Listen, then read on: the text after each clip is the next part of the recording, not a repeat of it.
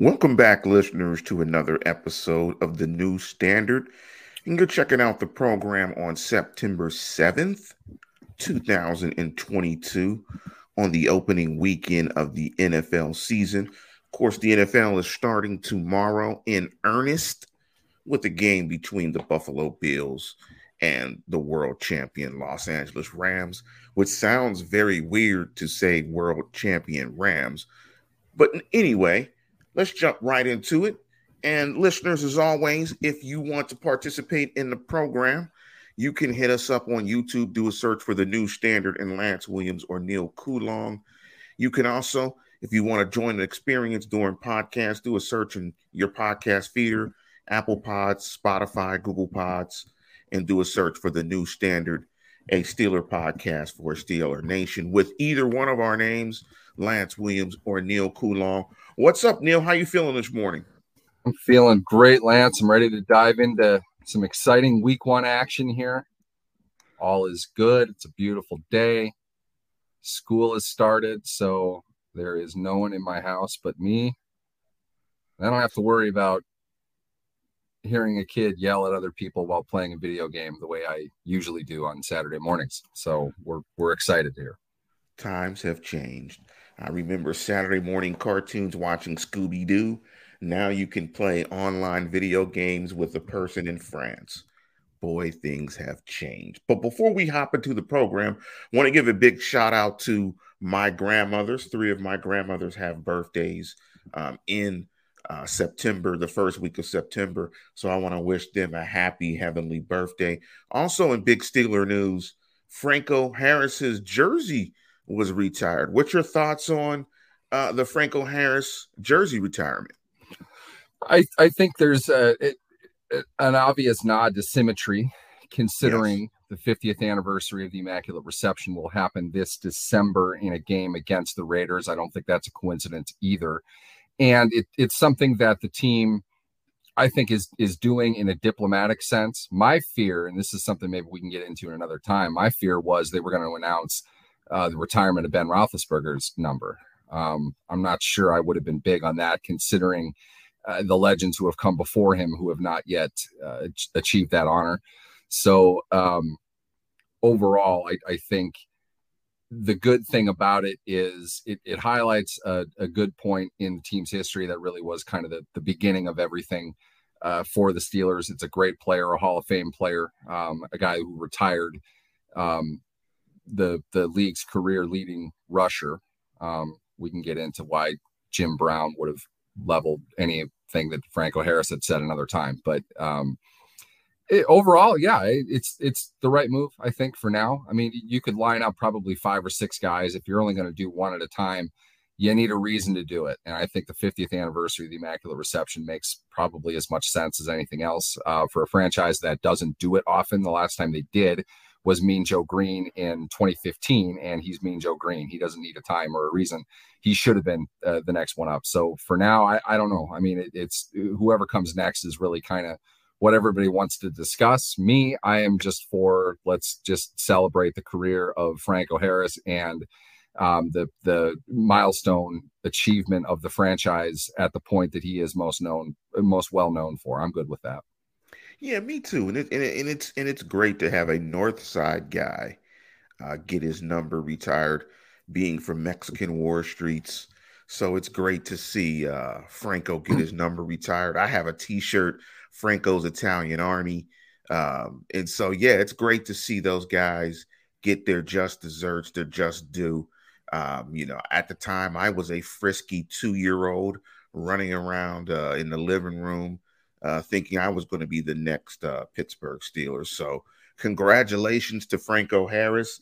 But before we jump into our interview with Chris Rowling of BengalsWire to break down the week one contest between the Bengals and Steelers, Neil, have you do you mess with your readers in the Wire network by putting out clerical errors?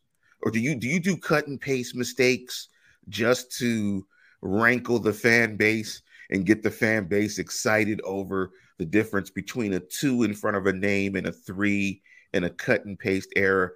I mean, I think Mike Tomlin's explanation for the depth chart, the quarterback position was absolutely incredibly funny. With the clerical error, it was cut and paste. I mean, it was funny. He doesn't care about the depth charts anyway, and this was just a nice little elbow to the side of the ribs of the fan base. I thought it was great. What's your thoughts on the clerical error that Mike Tomlin had? On the Wire Network, we work in clerical errors like some artists work in oil or clay.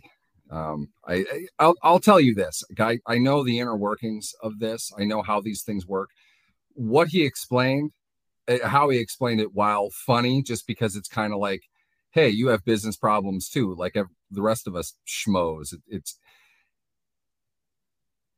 the way that they put it together. It's not as if Art Rooney, Omar Khan, and Mike Tomlin sit down at a table and write it all out.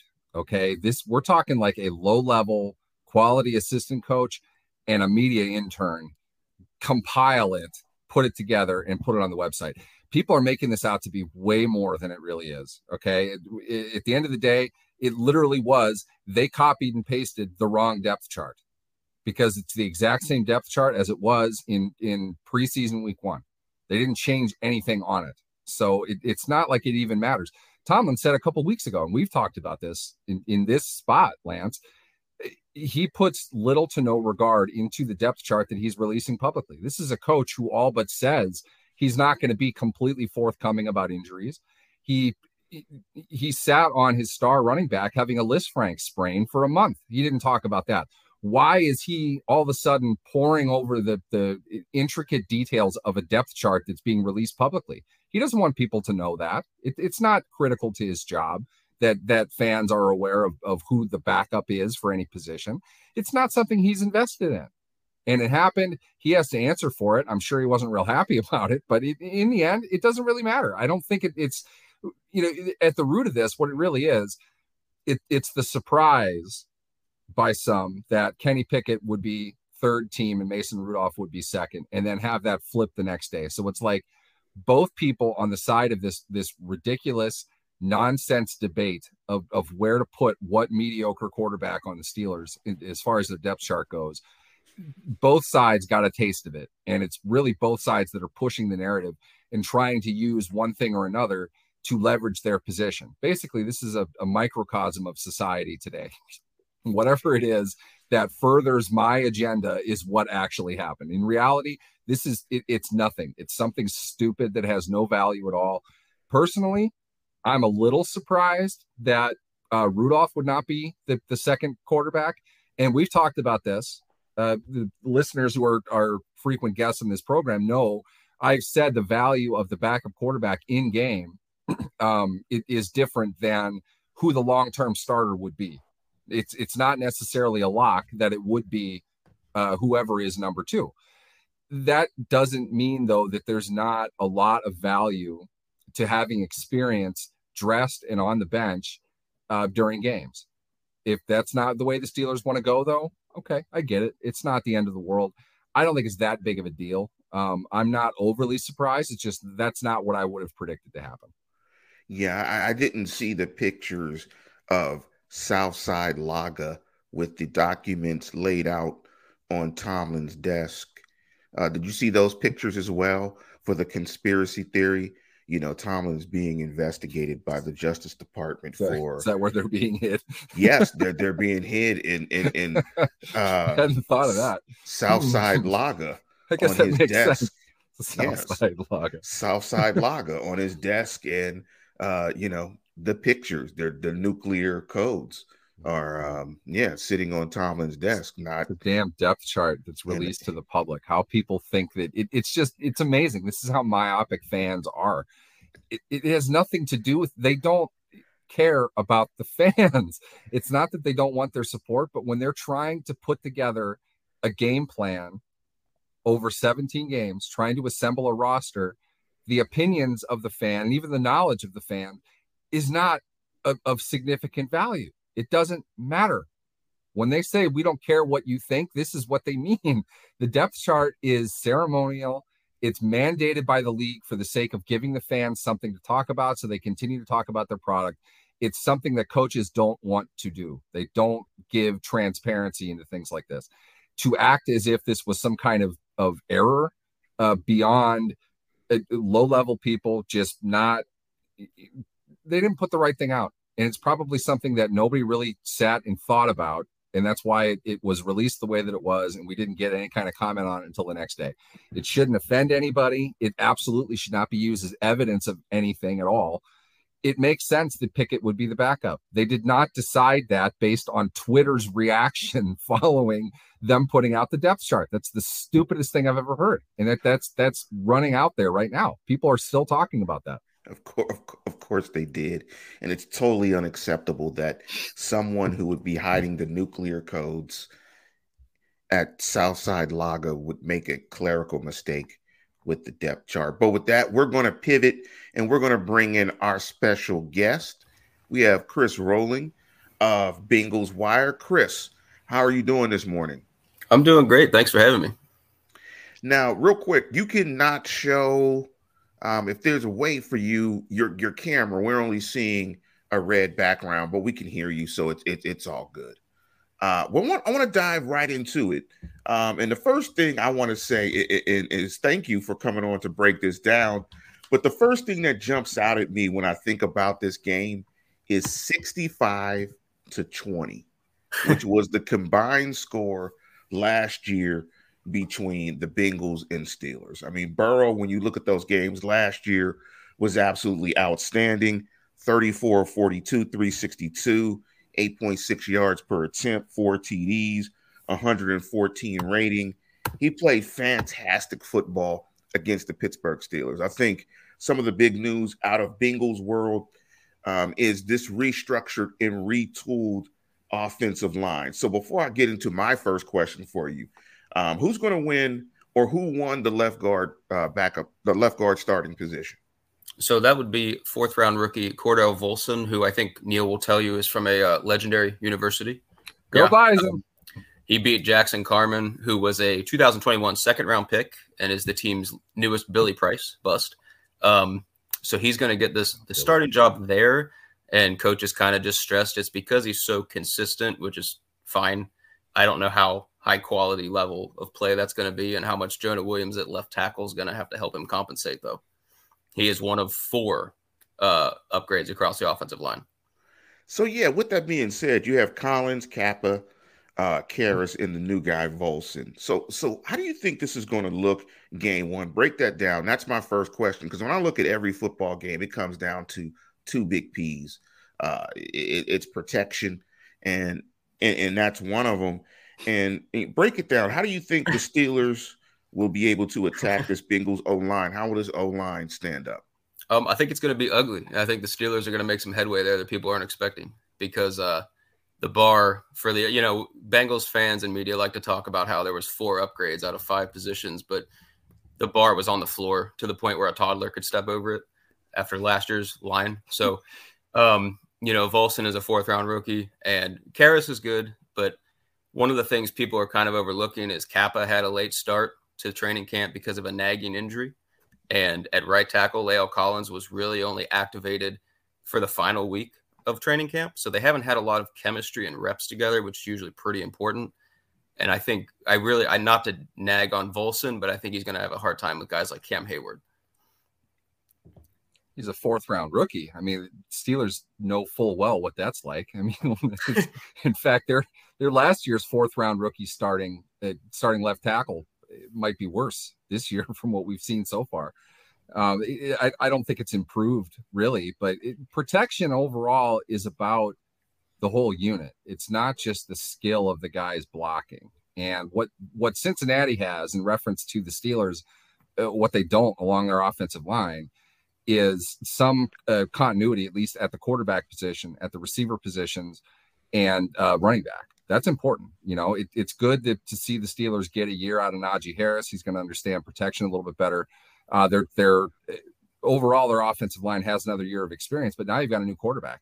And again, a new coach. That's more consistent for them over the last 4 years than it was when they had the same coach. But overall, I don't think it's an issue for Cincinnati so much if you have a quarterback who's used to knowing what to do, and if they open it up a little bit more. They didn't give Burrow a whole lot of opportunity to really change stuff. I think we saw that in nightmarish fashion against Tennessee in the playoffs. He got sacked 9 times, and there were times it was like, I'm a backup high school quarterback. I could see that this is something you need to check out of, because they've got 10 guys in the box and Burrow doesn't do anything. They're overloaded on one side to the point where Bud Dupree even got a sack. I don't know if he was even playing in that game. They credited him with a sack. When you have situations pre-snap that your quarterback is either not seeing, not reading or recognizing, or is not allowed to change, you're going to have more protection issues than you probably should. It's not your offensive line just failing to block 3 guys coming over their gap. You need to have all of that together. I don't know if I was supposed to go on that tangent or not, but what I wanted to know, Chris, was more about Joe Mixon. While Joe Burrow had 2 outstanding games, we'll call it 6 quarters. I mean, at least one of the 2 games was well over by halftime. I'm not sure they really even tried in the second half of that second game. Yeah. But Mixon is a player I've been waiting to kind of see break out. I think you and I have had conversations along those lines. He looked every bit of what I thought that he could be as a player against the Steelers last year. 46 carries, 255 yards. That's 5.5 a carry and 2 touchdowns against Pittsburgh, which, again, they really played 6 quarters of football. Do you think Mixon is on pace for that kind of 17-game season, something that would elevate him into the conversation of best in the game? I think he's there. Yeah, I think overall he had over 1,200, 1,300 rushing yards last year, and I think he only played 16 games. And if you look at the advanced numbers since he's entered the league, he's always right near the bottom of the starters as far as yardage before contact. So I think that's going to be their heavy emphasis this year is pounding it a lot more. I think that's what's going to happen week 1 a lot. They're going to try to impose their will here, because one of those things that people aren't talking a lot about is Burrow ruptured his appendix right as training camp started. And then in his first media meet was talking about, hey, I'm scrambling like high school to put weight back on my frame. So I think they're going to worry about the disruption of the timing and Burrow's pocket presence and comfort. I think it's going to be a huge mixing game. And I think, for those who did overlook Mixon's season last year, I think he's definitely on track to be one of those top 5, top 10 guys. Or to get 2 numbers for you, over and under 22 carries, 100 yards from scrimmage. What are you betting on? Week 1? Yeah. Over. For both? I think so. Yeah. They're going to try to impose it. I don't know if that means they'll win, but I think they're going to try to impose it. Yeah, and get that line comfortable. Because if that line falls back and starts having bad pass blocking reps, everything's kind of going to fall apart. It's interesting that you say that, because when I was looking at this game and given the fact that Cincinnati's line is basically new, and you have 4 guys that really haven't played much football together, my thought in terms of the Steelers defense going up against this Bengals offense was, could the Steelers hold up not having to commit extra numbers to defense the running game? And Neil, I think, pointed it out really well that Mixon really had his way with the Steelers in the second ball game. How do you think that's going to turn out? I mean, in the second game, it was pretty embarrassing, what Cincinnati was able to do in terms of the running game against the Steelers defense. How do you think it's going to look? And what happens in this game if Cincinnati runs it okay? What does it look like from an offensive perspective? Well, I think if Cincinnati runs it okay, they'll control the pace and probably escape with the win. But I think it's just one of those things where it's got to start early because you're not going to be able to run from behind a lot, even with a guy as talented as Joe Mixon. I don't know how you guys feel about this, but Tyler Boyd was talking yesterday about how Brian Flores is in Pittsburgh now. And he said Pittsburgh's not usually a man blitz team, but he didn't know what to expect from the defense and if they were going to throw a lot of those looks out there. I don't know what Flores' overall impact on the Steelers' defense is as far as that sort of thing goes. But I think if the Steelers disrupt a little bit early, it's going to take the running game out of it. And that's probably bad news for this offensive line that hasn't pass blocked a lot together. Not hearing a whole lot of optimism out of you, Chris. Bengals are 6.5-point favorites at home. It's probably going to be an emotionally charged game. I don't give okay, I'll go You on the said we record were as saying, realists here, so but I ripped the Steelers' chances last year in week 1 against Buffalo about as badly as I'm ripping their chances against Cincinnati this year. Last year's game against Buffalo was an absolute gong show. No clue how they managed to pull that out. I don't think they're going to be able to witness lightning striking twice in the same place. I think Pittsburgh they're not going to be able to get anything together offensively. I could see in some manner of speaking, Cincinnati not coming out of the gates all that hot, but this to me has a lot of makings of like a 20-13 Bengals win. But what are your thoughts? I kind of look at it as a trap game for the Bengals. I'm higher than most, I guess, on the Steelers' offensive weapons around the quarterback. I think the internet likes to meme and have fun with that quarterback situation and the depth chart shuffling by it's funny interns. But I think the weapons around the quarterback are really good in Pittsburgh. And I think it's going to be a little closer than people think. I think that line chemistry is an issue for the Bengals. And, on defense, they didn't have Bates all summer. Eli Apple was out hurt. Their second round pick, who's supposed to help at cornerback, is on IR now. I think there's enough rusty. The thing I lean on a lot is we're kind of in that era now where there's only 3 preseason games and nobody plays starters. And the Bengals played 0 starters across the board, unless you count their first round pick, Dax Hill, which we can, I guess. But, even the coaches are talking about him coming in pretty rusty into week 1, even on the defensive side of the ball. So I view it a little more of a trap game as compared to other people, I guess. Let's jump to that side of the ball, the Bengals D versus Steelers offense. I mean, one thing I noticed in the 2 matchups, it was just obviously, the Steelers only scored 20 points, really struggled on third down. Ben was awful. I thought in both games, sacked 7 times, threw 4 picks, had a rating of 68.6 through a pick 6, basically 2 pick 6s because one of them was returned, I think, to the 5-yard line. I think at least at the bare minimum, you'll get better quarterback play from the Steelers in this matchup. But the Steelers are coming into this game sort of like the Bengals with an offensive line that has some questions. And I think that's being kind if you think about the Steelers' offensive line that has some significant questions. When you're looking at this and you were talking about the Steelers' offensive weapons around the quarterback, how do you think the Steelers will go after and attack this Bengals defense? Well, I'm assuming they'll try to just get the quick hitters off in the passing game and let the receivers do the work. I mean, I don't think you're going to see a repeat of Najee Harris getting held to 2.9 yards per carry again either. I think the more of a threat in the passing game will open the things up on the ground for him. And I think that's their best shot. I don't think they're going to beat the Bengals deep with Bates still patrolling the middle or anything dramatic like that. But there's winnable matchups on the outside. And if you can get the ball in a receiver's hands creatively, whether that's on end arounds or something, I think, they're going to try to just keep the field open for that sort of thing. Bates was somebody I wanted to hop into a little bit as well. And you touched on kind of the larger point that I was going to make. I just spoke about this on a radio spot earlier this week. The level of play in week 1 around the NFL is the last 5-6 years has been remarkably poor in a lot of cases, in my opinion, to a point where it looks to me almost like it's preseason week 4. Yep. Not that teams want to throw away games or anything, but they're not ready. And it seems like if we were to mix our metaphors here and dive into boxing, it just seems like a heavyweight fight in which both fighters are willing to not do anything in round 1 to feel out what's going to happen. Not even so much for their opponent's sake, but for their own. What are they able to do? What type of team are they really? So when you say 3 preseason games, teams don't play their starters, which by and large, I agree with. My impression, looking around the league in week 1 the last couple of years, every team looks rusty. Every team looks kind of confused.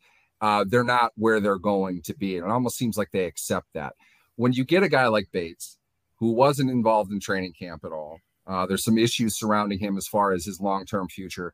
What type of player should we expect to see on the field coming from the deep third, the deep half of the field in regards to what Jesse Bates is doing. I think you see quality play. It's really hard to nail down with him because last year he had an extremely mediocre season for a lot of the year.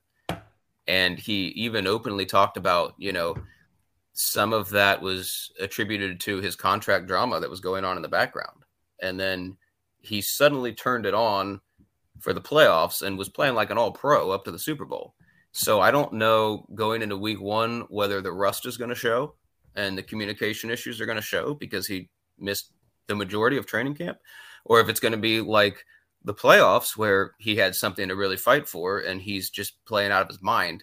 I don't know if the contract situation is going to help him produce that elite level play consistently for 17 games.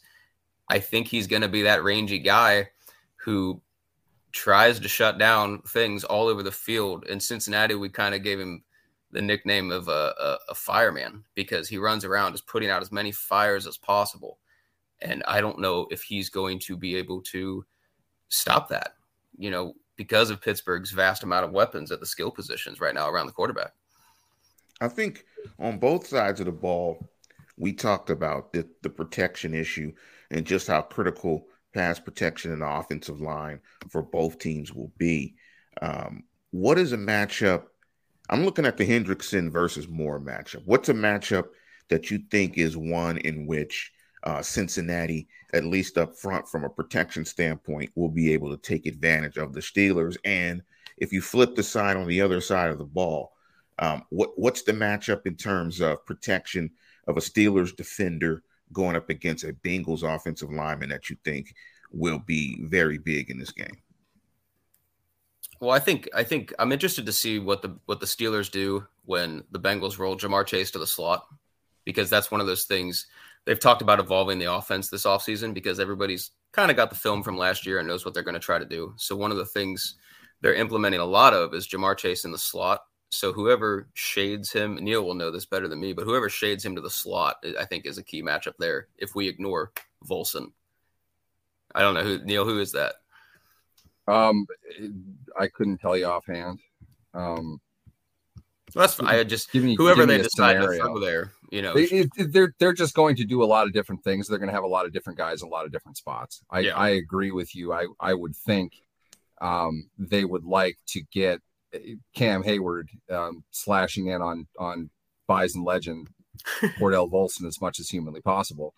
I don't think there are a whole lot of guards in the league that are going to lazily walk into a matchup against Cam Hayward, but it's not something you can do all the time without kind of giving away what you're going to do and learning how to run a gap over for where he's going to be if he's cutting inside. So there's value to the idea. I'll say this: Bengals offensive line is probably at lesser of an advantage versus the Steelers defense. Bengals offensive line versus Steelers defensive line, I would give that to the Steelers, and I think I would give that to the Steelers in most of the games they're going to play. They have a good defensive line. What you hit on, though, I think is more of what Cincinnati's strategy is going to be, as well as the strategy of a lot of teams. Get the ball short. Get the ball out of your quarterback's hands. Don't let the team that, in many ways lives and dies with sacking the quarterback have those opportunities. I mean, there's going to be times that you need to drop 5 and 7, but if you limit that and you're able to control the spacing on the field, if you're able to get it wide out to playmakers and let them do their thing, I think you'll probably be okay overall against this defense, really against any defense if you're consistent with that. High percentage throws, low turnover rate, and the X factor in this game, I think, is Jamar Chase. You get a beast like that guy, any depth, any level, any route, he's able to make a play, and he's probably going to. I don't see how the Steelers are going to stop him because players like that are not stopped by one guy. You need an entire team defense to be able to do that, which is why I think it opens things up for Mixon probably a little bit more. You can go the other way on the field from where Chase is and kind of take away from a secondary being able to overload where Chase is. And eventually that opportunity is going to open up. Burrow's going to see it, and boom, they're going to hit on big plays that Pittsburgh's going to have a real tough time defending. It's interesting that you say that, Neil, because Chris, I want to ask you, if the Bengals win this game, what does Jamar Chase's stat line look like? Whew, man, I don't know. 60 yards on the score. It's hard because, T. Higgins is the other guy who people claim could be a number one on other teams, and he's equally capable. We saw it last year in the 41-10 final when Chase only had 39 yards and Higgins put up 114 in a score. So I would assume he hovers around the 60-yard mark with a score if the Bengals are winning. And by the way, that was a push-off against James Pierre in the corner of the end zone. And I agree. Was that the second TD? It was one of the many TDs. I'm not. Yeah, exactly. I'm trying to count which one. It all blurs together, doesn't it? Yes, it does. I think offensive pass interference is maybe the most misunderstood penalty at the NFL level for what the definition of it is. Chase, the penalty is not that he's not allowed to, quote, push off. He has to gain a significant advantage from doing it. They push off all the time. They use each other for leverage. They're battling up and down the field. Both of them are doing things that violate the letter of the law in what they're doing. But the key thing is remembering it needs to create a competitive advantage for the guy that's doing it. He didn't do that. James Pierre was out of position like he usually is. It's nothing that Chase did really changed anything for Pierre. He wasn't where he was supposed to be. I mean, at that point in the game, I don't know if it mattered. Throw a flag then, whatever. I don't know if it mattered at that point. But Chris, before we let you go, of course, we have to get a prediction. And it's interesting to hear you talk about this game because I think for all three of us, I think it's boiling down to the protection issue, the offensive lines, how they're going to play. Is Hendrickson versus Moore a bigger advantage for Cincinnati than, let's say, Williamson versus Highsmith, or this protection issue and this whole week one issue about how inconsistent the football is in week one? So I want to put you on a spot real quick here. Give me a prediction for, and I'm going to get yours, Neil, later when we go back into it and keep talking about the game. But before we get you out of here, Chris, give me your predictions for this particular game. Give me a score, and that 6.5 points. Does that sound about right to you? I think it sounds right. Yeah, I think Vegas is usually on the money for the Bengals, and I think you give me the Bengals 24-20. I could see that sort of outcome where the first half is kind of just like a feeling out period where everyone's really rusty. I think eventually you can't escape Jamar Chase kind of making a game-breaking play. I think he's probably already a top 3 player at his position, and I think that's an inevitability. I think the Steelers are a lot better than people are giving credit, though, for. And I think besides the big Chase play, you're just looking at a heavy mixing game that's almost a little boring. But yeah, give me the Bengals at home 24-20, I would think. Before we let you go, Chris, what do you guys got going on the Bengals Wire for the rest of the week in terms of Steelers week? Because I know in Bengal Nation, it's Steelers week. So what do you got going on the site for Steelers week? Well, yeah, we got a little bit of that little brother syndrome still growing on, I think, even after last year's results, given the historical discrepancies here. So we're carefully scanning everything Steelers players and coaches say, and we're watching that depth chart. We're F5 and refreshing it as much as possible for any drama. It might change any minute. We don't know. So depending on what your interns do over there. But yeah, other than that, we're just running our general previews, and we're going to see how the fans are reacting, how they're predicting it, because I'm sure, as usual, I'm going to get a little heat from Bengals faithful for being a little negative here, but I'm not on the week one hype train, clearly. Well, thank you, Chris, for hopping onto the program. Hopefully we can do this again when they play again later in the year. So, Chris, we're going to go ahead and let you go. Thank you for hopping onto the program. Yes, sir. Thank you so much. Thanks, it's refreshing to talk about something that isn't Aaron Donald dual-wielding helmets in practice. So it's a legendary moment. It's a memory we'll all enjoy.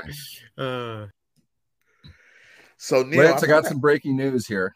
Okay. Steelers PR department just tweeted out the Steelers have signed wide receiver Jakari Roberson to the practice squad and placed linebacker Hamilcar Rashid on the practice squad injured list.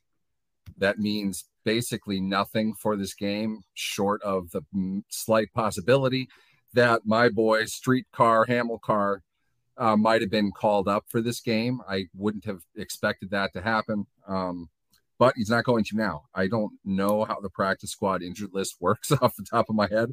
So, and I have no idea who Jakari Roberson is. So to be honest, we probably just could have saved this breaking news update, but it just happened to come in perfect timing with what we're doing here. You know, Hamilcar, you said Hamilcar Rashid? Yeah. That sounds like a variety of a radish. Really? It does. Like I'd like to add some Hamilcar radish in my salad. You know, can you dice that up finely? You know, I love the texture that it adds to my arugula. I mean, that name is one of the most incredible names ever. But Neil, this game, I thought Chris brought up some really good points. I mean, and I thought you brought a really good point about how week 1 is essentially preseason week 4. That you see a lot of inconsistent football, and week 1 doesn't really tell you much about the state of some of these teams for a majority of the teams. And it was interesting to hear that, you know, he kind of had that sentiment that he kind of felt that this offensive line for the Bengals was a work in progress, and that might show up in this opening game. If you look at the Steelers defense versus the Bengals offense, is there a matchup that you want to highlight and talk about? It'd be Cam versus Bison legend Cordell Volson for sure. I mean, it's you're talking. I mean, I'm if I take the Bison hat off, put it off to the side, you're talking about a rookie going up against an all-decade level player who's still playing very well and has been early in the last couple seasons. The amount of times they are able to get Hayward on Volson, especially in the passing game, is going to determine a lot of the success for the Steelers defensively. Simply, in Volson, he's a rookie. I'm not trying to rip the guy or anything like that. They did the same thing against Dan Moore and Kendrick Green last year. We saw it. There's a level of inexperience that isn't helpful, especially early in a season. And I think things like that are why we see teams come out so flat in week 1. I'm not talking just the Steelers. I'm not talking just their history. But looking around the league, there are a lot of shit show games. You know, you see just ugly stuff with that staple 19-16 preseason score. Teams, I don't think teams get enough physicality in training camp to really know who they are. And I don't think that they are able to garner a whole lot off of film from the previous year to know who their opponent is. And with that, I think really what this boils down to is two teams that play fairly conservative in week 1. We don't see a whole lot from either one of them. And neither team is really sure what to expect. The point that I was making on the radio spot about this was I don't want to call it a preseason week 4 game, but at the same time, if Mike Tomlin sat down right now and said he knows exactly who his team is today, he's lying. You couldn't possibly know a whole lot about your team when you've never played a regular season game with your quarterback. All right. A team like Cincinnati might have a little bit more advantage in that regard, but just like Chris pointed out, they don't know their offensive line. You can go out and get an upgrade of talent, but I'm telling you now, protection is not entirely on your offensive line. It's on your tight ends, it's on your running backs, and it's on your quarterback. And to be honest, I know everybody loves Joe Burrow. He's the greatest thing in the world. He was given all credit for their Super Bowl run, despite not being the guy who deserved all of the credit for that. They did not let him call protections at the line of scrimmage. They did not let him audible. I don't think that's because they're stupid. I think it's because he's not ready to do that yet. So I'm curious to see how far they've come with that, because the Steelers in week 1, they're going to notice those kinds of things. They're going to try to be more confusing, try to be a little bit more, polarizing for a guy like Burrow to go up to the line of scrimmage. If he is allowed to call out protections, if he's allowed to shift things and change things, or if he's incapable of doing that. I don't know which one it is. I just know when you watch the Tennessee game last year, you're going to see a lot of situations that any quarterback would know you need to do something about this, and he didn't. I don't know why that is. If he's still doing that, though, the Steelers are going to run him over simply because they are used to doing exotic things. They have the personnel to do that. They've built themselves to do that. Lance, you and I have talked. They're going to probably play a lot of dime. I think we're going to see a lot of defensive backs on the field, and we're going to see those slot corner blitzes again. So if Burrow is not able or he's not allowed to shift anything around, to change anything based on what they're doing, Steelers might get a chance to take some possessions away that they otherwise wouldn't have. I'm not sure if they're willing to do that in week 1, though. That's why I think really this smells to me like 16-13. I could see the Steelers with a late cover in this one, but I think the Bengals are going to win it. So that's your prediction? Is that your score? You're going to throw that out as well? 16-13 Bengals? Yeah, I'm comfortable with that. This game is interesting. I mean, I thought Chris did a fantastic job talking about the protection issues. Hendrickson versus Moore. I mean, that's about as bad as Volson versus Cam Hayward. I mean, honestly, flip a coin. Both matchups are clearly in the favor of Cincinnati in terms of Hendrickson, and in terms of the matchup of Cam Hayward. It's clearly to the advantage of the Steelers and Cam Hayward. I think what's going to be interesting in this game, and the reason why I'm picking the Steelers in this game, is because, of course, I'm a Steeler fan. So I have to pick the Steelers. No, that's not it.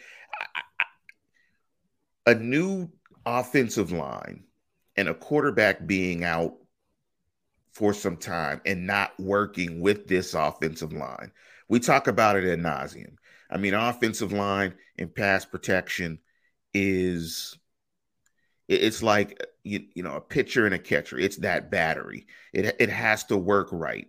The quarterback has to trust his protections. You have to trust your offensive line, so on and so forth. So I think this is a case where, and one thing I don't think people are mentioning is one of the biggest skills I think that Joe Burrow has is his pocket mobility and his ability to move in the pocket and run and create extra plays, extra hit and yardage. And I think that showed up a lot in the game against the Steelers, that although the Steelers had only 2 sacks, there were numerous times in which he was able to escape the pocket, make something with his legs. And he did that a lot in the playoffs as well. I don't know, coming off this injury, not playing a lot of football, what that's going to look like. I think that's not going to look like it did last year when he was extremely elusive in the pocket and running around. Fair. That's a fair point. Let's keep in mind, too, I wanted to point this out when Chris was talking about it. Lest we forget, Ben Roethlisberger had emergency appendectomy surgery leading into week 1 back in 2006. Burrow had a lot more runway, obviously, but as somebody that was in Jacksonville for week 2 when Ben started, he was garbage that game. That was it. To that point, that was his worst game as a pro, easily. Really, I think that was the last time the Steelers got shut out too. I think. Well, somebody look that up. When's the last time the Steelers got shut out? I think week 2 versus Jacksonville, 2006. But he wasn't good. It is an injury that, or I should say, the surgery itself. It's not the surgery itself that's the complication. It's the fact that you can't eat, you don't want to eat, and you're going to lose weight quickly.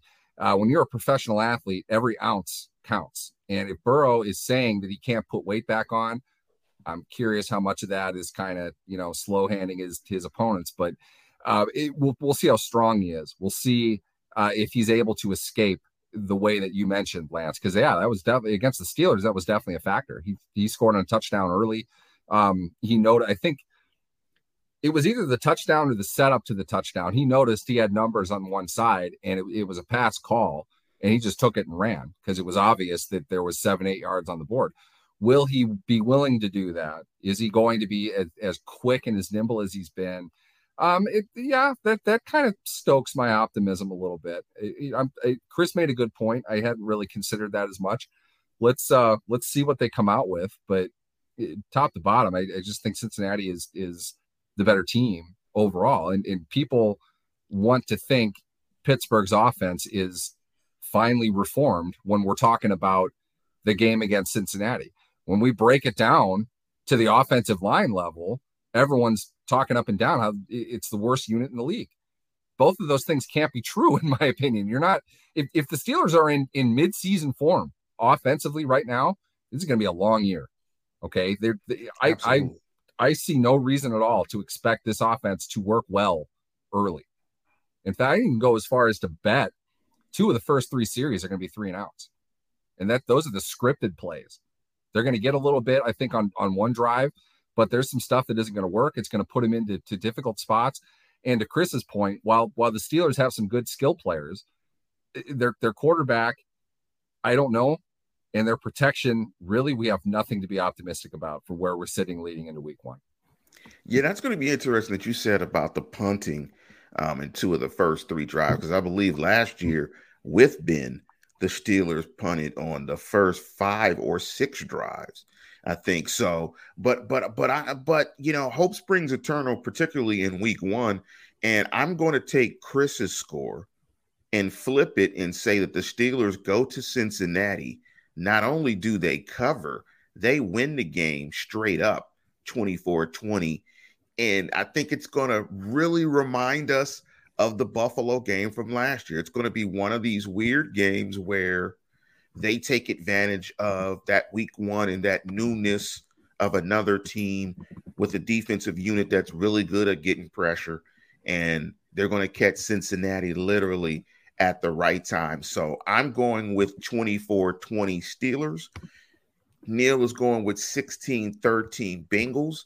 But before we go ahead, and so that's our prediction for week 1, I want to jump into something else with you, Neil. Before we end the program, I want to just do something fun because we have not talked about this. We have not given our predictions going into the season in terms of the playoffs, Super Bowl champs, and all that stuff. And we might as well do it as we go into week 1. So let's jump on the AFC side and let's get through this pretty quickly. Give me your AFC division winners. That's really quick. You're going to drop that on me. Yes, I like the Bills in the East. Pretty obvious. I like the Ravens in the North. I think they have a bounce back year. They'll take that. I don't think Cincinnati is going to work quite as well overall than people think that they will. Out West, man, that's such a crapshoot. I think they're going to just bludgeon each other. Where we sit now, I'm going to go with Kansas City, but really, I think all 4 of those teams are in play late into the season. And in the South, Indianapolis is going to be the best coach team, but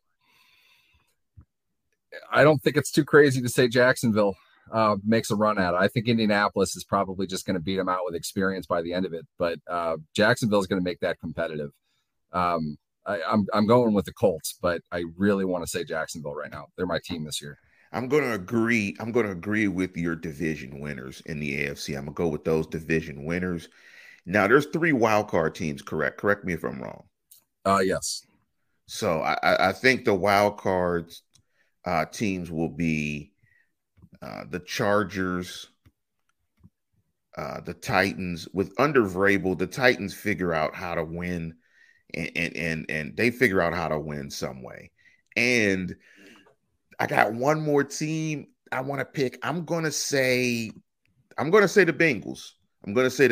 So I think the Bengals will be the other wild card. And I'm saying on record that I don't think the New England Patriots are going to make the playoffs. Who are your wild card teams from the AFC? My wild card, I'm going with Cincinnati. I think they'll be a competitive team. I just don't think they're better than Baltimore this year. I like what Miami's doing. I'm not sure they're there. I'm not betting on the Titans for anything. I don't know why you are. 2 of them might come from the West. The Raiders are a solid team overall. I think that Josh McDaniels is probably one of the 2 or 3 best offensive coaches in the game.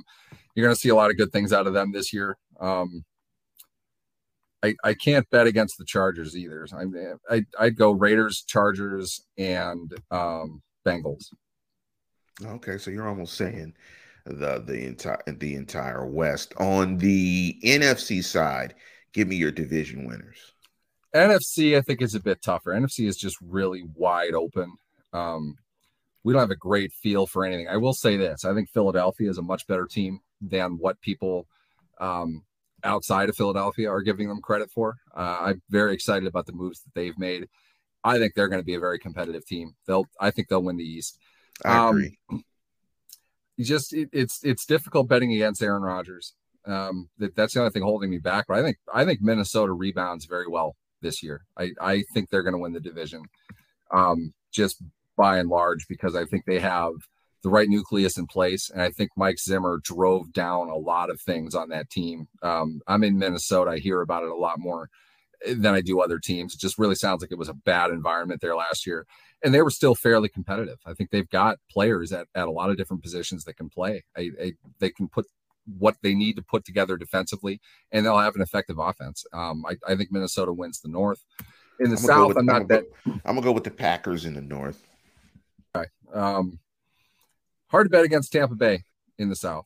I will say this, with all the shit that's going on around Tom Brady right now, players who are allegedly involved with those kinds of domestic situations don't tend to play very well. I wonder if this isn't kind of the down year before Brady finally does retire. It doesn't sound like things were all that smooth on the home front, and that's got to be distracting. So I can't bet against them, but I wonder if they're not like a 9-win team in a bad division. No faith in Carolina, no faith in Atlanta. I don't know why people have as much faith as they do in the Saints, but I think the Bucs can beat those teams. They can go 5-1 against those teams and win the division. Out west, I think it's still the Rams division. They're probably the best all-around team in the NFC. I'd be good with them. Do you want to do wild cards? No, we don't have to do wild cards. Give me your Super Bowl matchup. Shit, my Super Bowl matchup in September. Yes, absolutely. Power rankings. You know I like power rankings and Super Bowl predictions are two totally different things. They're both nonsensical. Would people kill me if I said Philadelphia? Would I get killed if I said Philadelphia in the NFC? Go ahead and say it. Jalen Hurts, baby. I like what Hurts does more than anything. I love the way they've set him up. They are taking perhaps not the most physically talented passer in the NFL, and they're putting him into very winnable situations, and they've put great pieces around him. There are good players in Philadelphia. A.J. Brown is a stud. They got him for nothing. That's a steal. Another brilliant move by Tennessee and their collapsing dynasty. Are they good enough to beat the Rams? So you're picking Steelers and Eagles? Steelers, yeah. No, the Steelers are not going to the Super Bowl this year. Out of the AFC is highly, highly competitive. Bills are the easy pick, right? I mean, that's kind of who everybody's picking. I'm going to say this, and people are really going to hate me for this. I think it's going to be Baltimore. I think Baltimore is going to walk away, mostly because I think they have the most upside yet surprisability. I think you know what you get with Buffalo.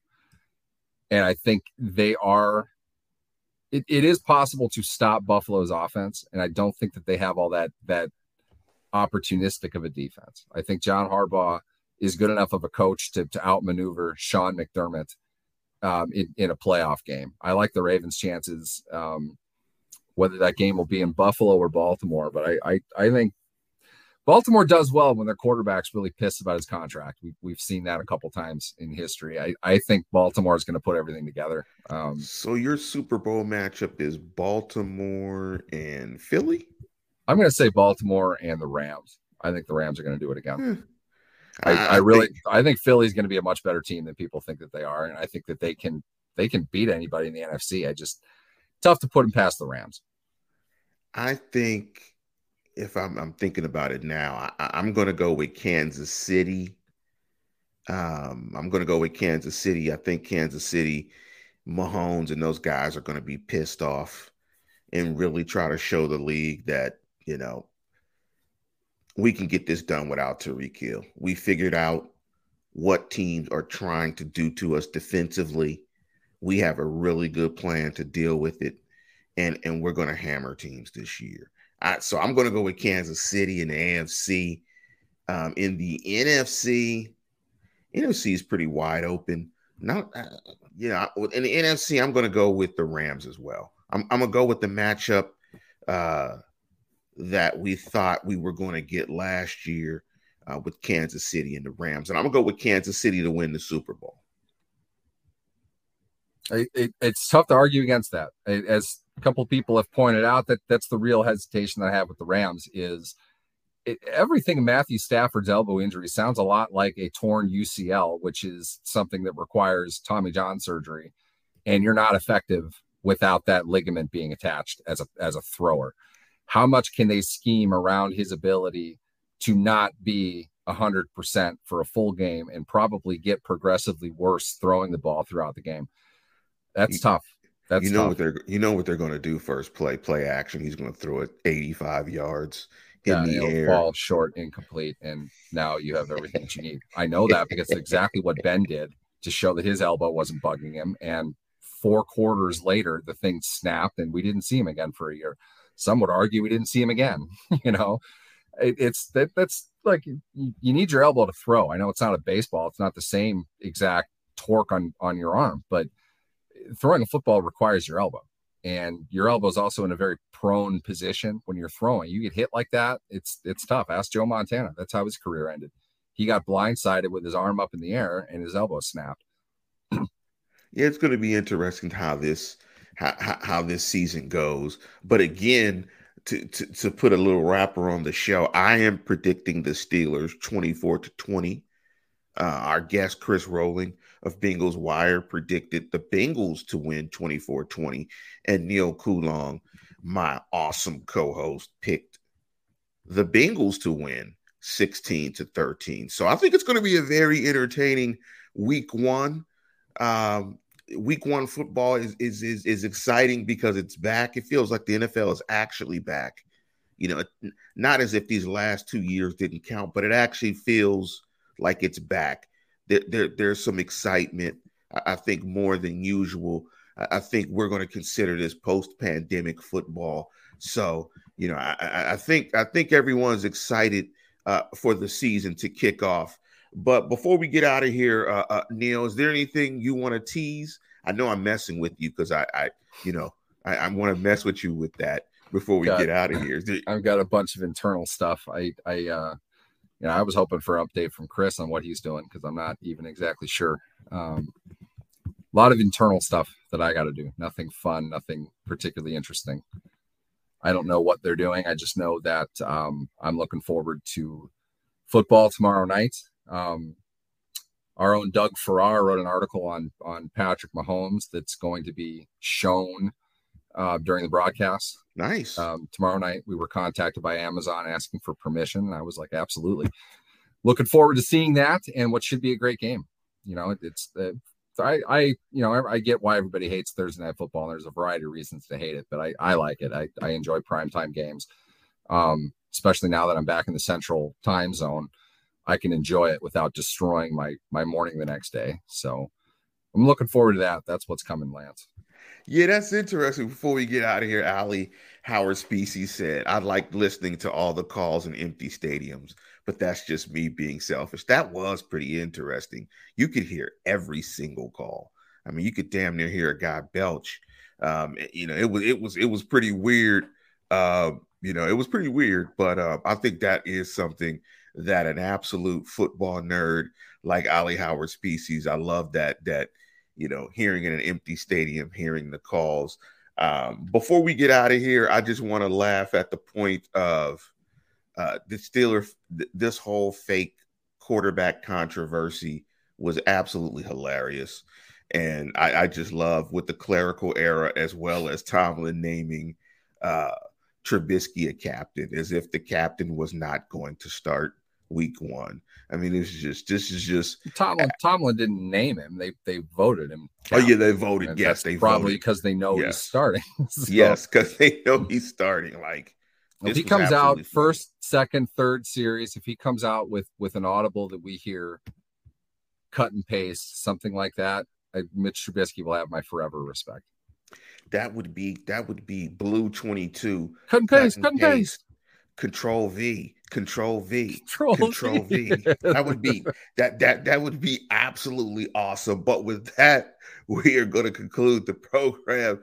And as always, tune in, tell a friend, and subscribe. Control V.